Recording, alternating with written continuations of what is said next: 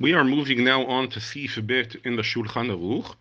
And in Sif Bet, the Shulchan Aruch addresses the question of when a person causes damage to another person, not to his money, but rather to his body. In other words, when a person causes physical damage to another person, can the Dayanim judge that nowadays or not? So to just give a little bit of background, when a person causes bodily damage to another person, there are 5 kinds of payments that he needs to pay. And they are nezek, tsa'ar, shevet, ripui, ve'boshet. I'll explain what they are. Nezek is a payment for the damage itself. This is a little bit difficult to assess nowadays. The way they would assess it in the past is they would compare the person's value.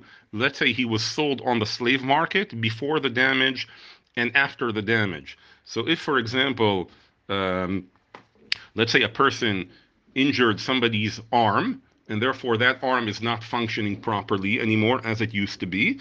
So the way to assess the damage itself would be to see how much would a slave, that person, if he were to be a slave and sold on the slave market, how would he be worth prior, how much he would be worth prior to the damage, and how much he would be worth after the damage, and that difference is considered the nezek.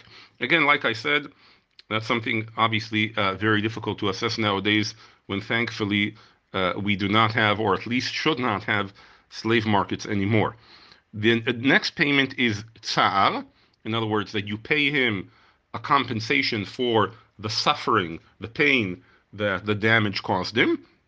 And there's also a sort of a method to assess that, which we won't get into now. The next is shevet, which is the amount of time work lost. In other words, if a person, due to this damage, missed a certain amount of days of work, so you have to compensate for that as well. Ripui, that's the medical costs for healing the person from the damage that you did to.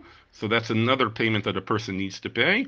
And the final one is boshet, for the embarrassment. Okay, this does not apply in all cases, but in cases where the damage that you caused also causes some sort of embarrassment, public embarrassment to the person, so that's another payment that needs to be paid. So again, those are the five payments normally paid when a person causes bodily damage to another person. Nezek, again, that's the value of the damage itself, comparable on the slave market. Tsar, the pain caused. Shevet, work lost. Ripui, medical costs. And boshet, the embarrassment. Again, not necessarily do all of these apply in every single case of damages. There are certain cases of damages, let's say there is no work loss, so that will not be included. Sometimes there are cases where there are no medical costs. Sometimes there's no loss of value on the slave market, so that might not apply. Sometimes there's no bullshit, there's no embarrassment. So each case you have to assess which payments are relevant and which are not. But on the question of which of those payments are paid nowadays, so the Shulchan Aruch says as follows: Adam shechaval bechavero, אין מגבים דיינים שאינם סמוכים בארץ ישראל, נזק, צער ופגם ובושת וכופר, אבל שבט וריפוי מגבים. Okay, so I'll leave aside now what he mentions, pagam and kofir. Let's just address the 5 payments of causing damage to another person.